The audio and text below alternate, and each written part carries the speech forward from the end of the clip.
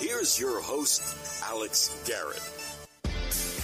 And a very good Friday to you guys here on Alex Garrett Podcasting. By the way, yesterday was the 2-year anniversary of Notre Dame Cathedral spire going up in flames. You could check a blog I have about that, about the Disney version of Hunchback of Notre Dame at alexgnyc.com. I have friends in the studio, so I want to get a shameless plug in there. But really, I'm so glad to have my next two guests, because you know Zach Miller. He's been on here, 4 or 5 times, it feels like, Zach. So thanks for coming back from New York Truck Stop. Oh, absolutely. I think this is my 5th. I think this is my 5-timers club. And we've got another special guest in the studio, Arthur Miller. You're also part of New York Truck Stop. How are you, Arthur? Thanks for finally coming up. I'm great.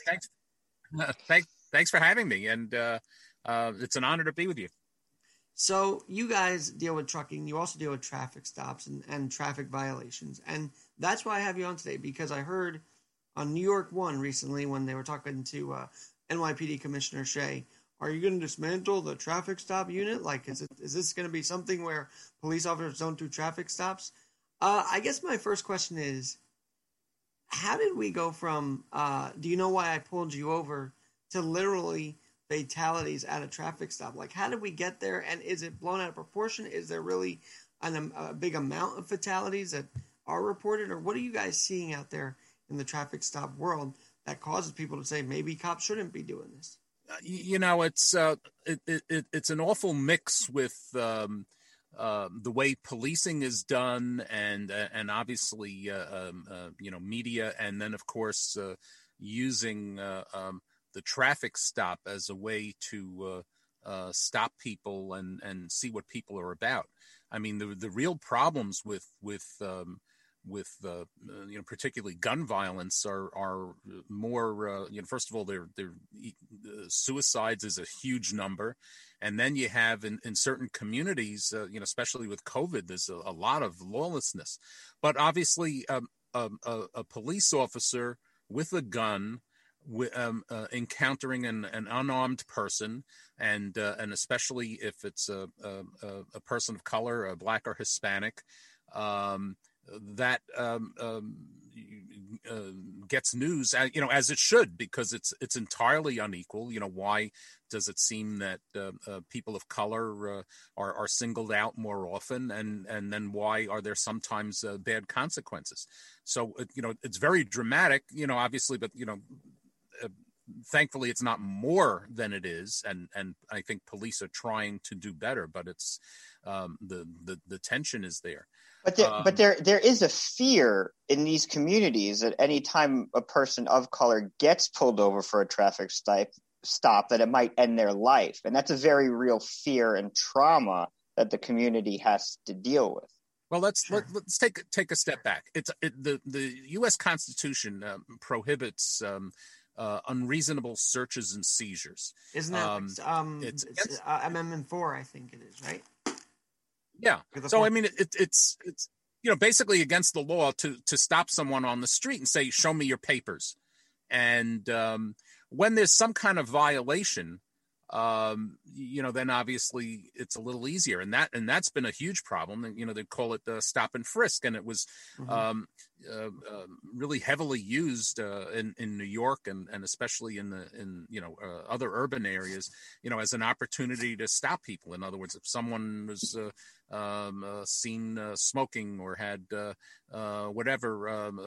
pot, now they're making that legal, or even on occasion jaywalking, then it was an excuse to stop them. Once you have a police and an individual and a non-police encounter, then the police have the opportunity to sort of see what they're about. If they get ID, they can look for the records. Maybe they pat them down. Do you have drugs on you?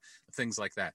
So that's sort of the essence of stop and frisk, and it was certainly intimidating in certainly in areas of high crime and violence and things like that. Having police have that kind of presence, certainly it was a law enforcement tool. It doesn't mean it was acceptable. In a car, it's very easy because when someone commits some sort of traffic violation, then same thing. They get to stop that car. We'll run your records. Have you been drinking, sir? Do I smell pot in the car? That leads to other consequences. So unfortunately, and the numbers bear this out, the police will go in certain high profile areas, and they'll stop to look at people that they think may be of interest. Doesn't make it right. This is the way it's been carried out. So traffic stops are being misused. Now, I know you have the law office. You have the law office of Arthur Miller, and I know this deals with traffic. So, Arthur, how do you help people? And maybe it's a little different than the traffic stop itself, right? That you deal with more of the violations than the actual stops, or do you deal with both? Well, it can actually be both. The issue of a stop usually comes up where it's if it leads to something else. So, in other words, let's say someone was stopped, and then let's say they were stopped for speeding, and then the officer then concluded that maybe the person had been drinking. So that then leads to a charge of driving while intoxicated. So that becomes then a criminal charge. In New York and many other states, not all, most traffic violations have been sort of decriminalized. So like a number of the protections that you would have if you were in a criminal proceeding are gone. And particularly in New York City, the traffic violations are handled as an administrative proceeding, where you have almost no protection as you would under criminal law or even civil law. So it becomes relevant. Again, was it a proper stop? Was it a proper constitutional seizure of the person that then leads to the other consequences? So if there was a crime and you can show that it was an improper stop, then you get the crime charge tossed. So in that instance, it becomes important.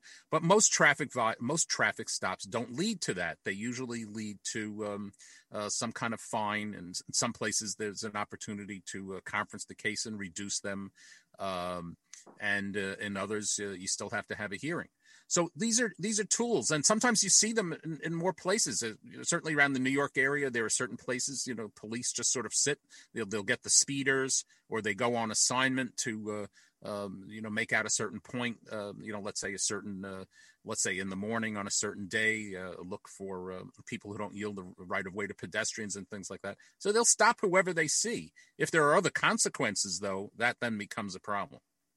Zach, I wanted to get to you because our generation kind of is utilizing any way to disband the cops from anything as a reason that for a bigger picture to disband the cops. So do you feel like people are now utilizing this whole remove traffic stop cops as a bigger thing to end all cops? Yeah, that's a really great question. And I think that's definitely a big component about it in terms of, the defund the police movement. And I think, you and I certainly had this conversation. I believe we even had it on one of your podcasts, which is the message should be to rethink policing. Clearly, as Arthur mentioned, the way they go about these traffic stops is not really good policing, and it must be done better. And I think retraining would be better off. I also think, though, that, the police are, for lack of a better term, low-hanging fruit, right? So it's easy to complain about, these terrible tactics that the police use and a lot of the damage that it causes, and justified to talk about it and complain about it. The problem is a lot of these issues go above the police. Yeah. You're talking about traffic stops as a means for municipalities to collect revenue. It's essentially tax collection. And it's a really intrusive, regressive, inefficient way of doing tax collection. So I think if people were outraged about the tax collection component of this, we'd actually see some really good changes instead of debating who is the one doing the stop, whether it be the police or a regulatory agency like DOT or cameras or even citizens. I think there's a bigger conversation to be had. And I personally am frustrated that we're not really having it. Well, let me ask. Right, oh, I'm sorry. Well, this is a toss-up to both of you, and then you can add to it. I just think the fact that also one side says it's refusal to, obey the cops or refuse to whatever to comply, that's an argument I hear from only one side. Do you think if both sides maybe did say, yeah, that you should also comply with the cops, that would help too? Or do you think that's a damaging narrative? Either one of you can answer that one. It's a mixed bag. People say, in many instances, even with let's say surveillance and things like that, if you're not doing anything wrong, you shouldn't have to worry. But there've been so many bad consequences. People shouldn't look at police and say, oh my God, what do they want now? Or, am I in danger because I'm having an interaction? So I don't think that sort of making the police just sort of stop people at random has been a good thing. I don't think it's good for the police. I have to think that their time could be better spent on other things. And, a lot of it is policy. Like I mentioned, looking, being assigned, looking for people who fail to yield to pedestrians, that's, it's not necessarily an effective use of time. Thankfully, overall crime, in many instances is not terrible. So, we've gotten away from the notion of the beat cops and out on patrol. And too many times they're assigned for, for something, specific task, where they can just sort of surveil people and stop people and see what they're about. And I don't think that's good for anyone. Arthur, you're going to and I think also... Oh, no, Alex, go ahead. Well, Arthur was going to add to a little bit what you had said before that last question. I don't know if you still have that in your thought process, but you were in the middle of a thought when I asked that last question. No backsies. I don't remember where we were. That's okay. But Alex, I do think that, we've seen enough instances of people not obeying the cops, getting arrested without incident. We've seen police be able to de-escalate rather serious situations without violence. And even this past week, we saw a really between a police officer and a military lieutenant. And it's just like, if someone in the military who is trained in all the ways that the military is trained in, who deals with, the 24/7 stress that the military deals with, is still sort of, has the adrenaline running and is mistreated by a cop, has trouble, quote unquote, complying. It's very difficult to have a regular citizen, be able to handle that. It is just such a tense, stressful situation that we put people in. And yes, there's that part of it is just like, you should comply and follow the orders. But on the other hand, it's such a volatile situation. We're really asking a lot of people in that instant. Arthur, you have a diverse client base. So what are they telling you? And do they tell everything about the experience they had at a traffic stop to you, or what is their interaction about it with you? For the most part, the traffic stops are usually, they go off without incident. And I certainly think there are people who are targeted. Especially you see young males of color, particularly if it's late at night or driving a nice car or something like that. They seem to be unduly stopped. But again, most times there've been no problems. It's just really the unfortunate few, and I really haven't been involved in situations where they escalated, because most people, I think, feel obviously they have to be calm and respectful, and the police officer does have the gun, and and on some level you got to put yourself in the police officer's perspective. They don't know who they're dealing with when they stop somebody. What if that person was a fugitive or carrying contraband and had a gun themselves? So they have to maintain control. So there's this huge power thing going on, and like I said, it's very difficult to have to put police in these situations to begin with, and it's sort of gotten out of control. But this is the situation we have now. So how do we sort of de-escalate that in general? That's why I want to bring you guys on. Do you think ultimately ending cops at traffic stops is going to solve the issue? Because then you're going into this whole, well, if you only do cameras, then you're secretly monitoring citizens too, so you can't win there either. Yeah, I mean, and I've got a huge, issue with that. So first of all, I've gotten involved with a lot more camera issued tickets, whether it's driving in the bus lane or red lights and speeding camera tickets and things like that. And there are a lot more nuances because that goes against the car. So somebody else can, if the notion of what happens after you get a ticket. If somebody just gets a $50 or $100 ticket because the camera went off, you say, all right, no big deal, I'll pay it. But what if you don't get that notice? What if you get lots of notices? What if somebody else, what if you moved? So, your address changed. And then somebody ultimately, if the registration is suspended, because if people aren't paying the fines, then you're, the only way to punish them is to suspend the registration. So then maybe somebody's driving around with a suspended registration. So are you going to have a non-police officer try to stop that car and find out what's going on, or are you going to have a police officer? So maybe we'll reduce the number of traffic stops, but the young man who was just killed in Minneapolis, I think that was because his registration was expired. So here in New York, we're putting in, so the argument of putting more cameras up to look for cars that have expired registrations, aren't we asking for the same kind of thing? It's still going to be an altercation. Yeah, and I also, I mean, first of all, I don't think DOT should be doing it. I don't think a regulatory agency should be in that business. You know, they should not be handling this from all sides. I do have a lot of problems with the cameras. But it's also, in New York City specifically, it's very disingenuous because the city council, they want to criminalize driving.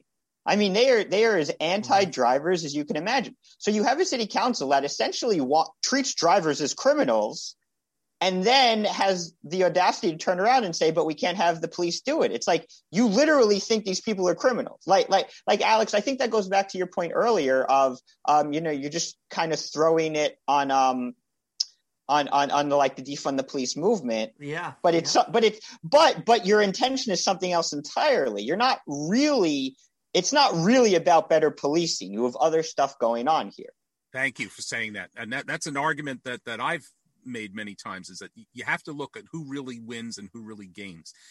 People that push some of these arguments are the ones who stand to gain. There's huge money to be made if you have automated ticket generation like you do with the speed cameras. I mean, the city's making millions and millions of dollars off of that. Obviously, the companies that sell these cameras are making millions and millions of dollars. And I don't even believe that they're really producing safety, which is something that these advocates keep saying. The fact that accidents are most often related to speeding has gone down is not because of the cameras just by themselves. It's because they've reduced the speed limit. They've been telling people if you're caught speeding, you're going to get a ticket. So when it's a camera ticket, if you really don't care, you're going to rack up a bunch of tickets, and then whatever. So it's a camera ticket is issued after the fact. It's that the notion of getting stopped by the police officer, that's the one that has more impact. So if you're going to just issue more camera tickets and then ultimately look to hurt the driver, you're still going to be getting police involved. So how do drivers adapt? This is my whole point, adapting with Alex. How do drivers adapt to all of this?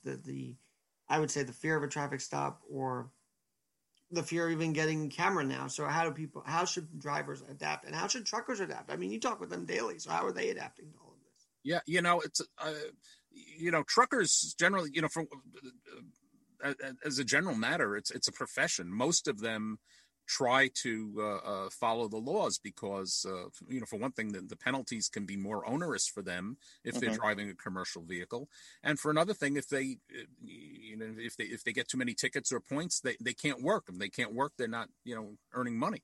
So it's not like they can just switch to riding a bicycle. That's their job. So so they're far more cautious. And in fact, the safety rating has gotten a lot better, I think, for drivers and commercial companies.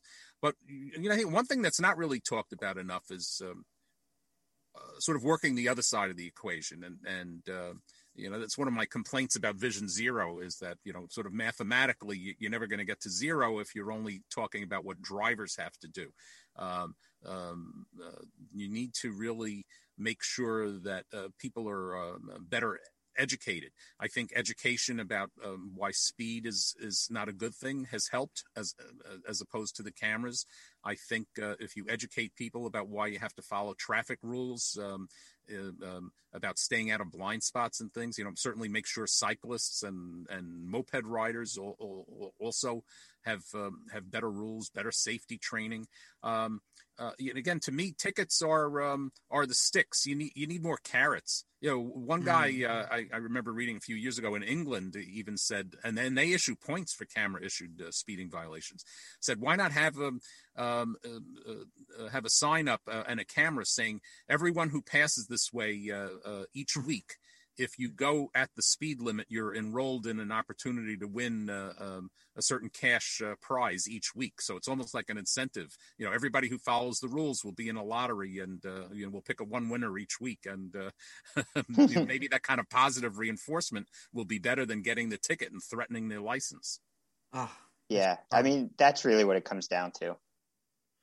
So I say, it's education. It's making people feel that they're more invested in traffic safety instead of being beat down, and you just sort of maybe some more carrots rather than sticks. It's funny, they talk about the driverless, like the automated self-driving car. I just think we're going to have a driverless city pretty soon if they keep all this up. And that's why I want you guys to come back, because you can update us on what the council's doing and even ways to fight back, if you will. I mean, personally, I think this driverless car thing is we're a long way to, just to close that gap. You're going to have assists, of course, but you're not going to just completely change that culture. I mean, there have been way too many accidents with the testing automated cars, and the reality is if you're behind the wheel of a car, you should have some control. The story I like, think of if I forget his name, Captain Sullenberger with the airplane that crashed in the Hudson. He was able to override the computers and save the day. If he wasn't able to do that, it would have crashed because the computers didn't know what to do in that situation. So computers are tools that work for humans, and it shouldn't be the other way around. And I think that's something we really have to deal with. Yeah. Zach, what about you? How can drivers and how are people talking to you about adapting to what they're seeing in the city right now? I definitely have to agree with Arthur about a lot of the training and education. I think that the driver training has really lapsed significantly in the past couple of years, even decades. First of all, I think people should have refresher classes. Mm-hmm. Like, I don't think you should just be able to get a license at 17 and literally be able to drive the rest of it. Like, it's like, come on, you need refresher. You need to keep testing yourself. New regulations. Right? Yeah, I mean, you have new regulations come up, new technologies come up. You talk about adapting. You have to be able to adapt to that, and you have to prove aptitude in it. I also think a big pet peeve of mine is the apps, the reliance on the GPS. And look, I'm guilty of it too. But, before you go to where you're going, look it up on a map. Mm-hmm. Just have a feel, have an idea of where you're going to go before you go out there, and you let the computer sort of dictate, and you don't pay attention to your surroundings the way you should. I think that's really a big thing. That would be my advice to drivers. And my position on all this, just to tie it all in, is that I think that you also should somehow balance, maybe keep the traffic stops, but just do training on both ends. Like maybe the cops need to have a little more retooling, but maybe the driver himself or herself also needs to be told, hey, don't be that afraid of this. You can just act normal. I don't know. I guess it's human instinct, but I would just say there's a way we can balance it both out for both parties at a traffic stop. I just think if you pull the cops from one thing, you're going to end up saying, well, now we can pull them from everything. And I think that's the dangerous road to go down. But Zach and Oscar Miller, thank you both for joining me. New York Truck Stop will be airing tomorrow, by the way, on AM 970 The Answer at 2 p.m. And you can listen to them there. But NewYorkTruckStop.com, is that right? Yep, NewYorkTruckStop.com. And that's their same Twitter handle. I'm Alex Garrett. Thank you guys for joining me. And remember, we are always adapting. Talk to you soon.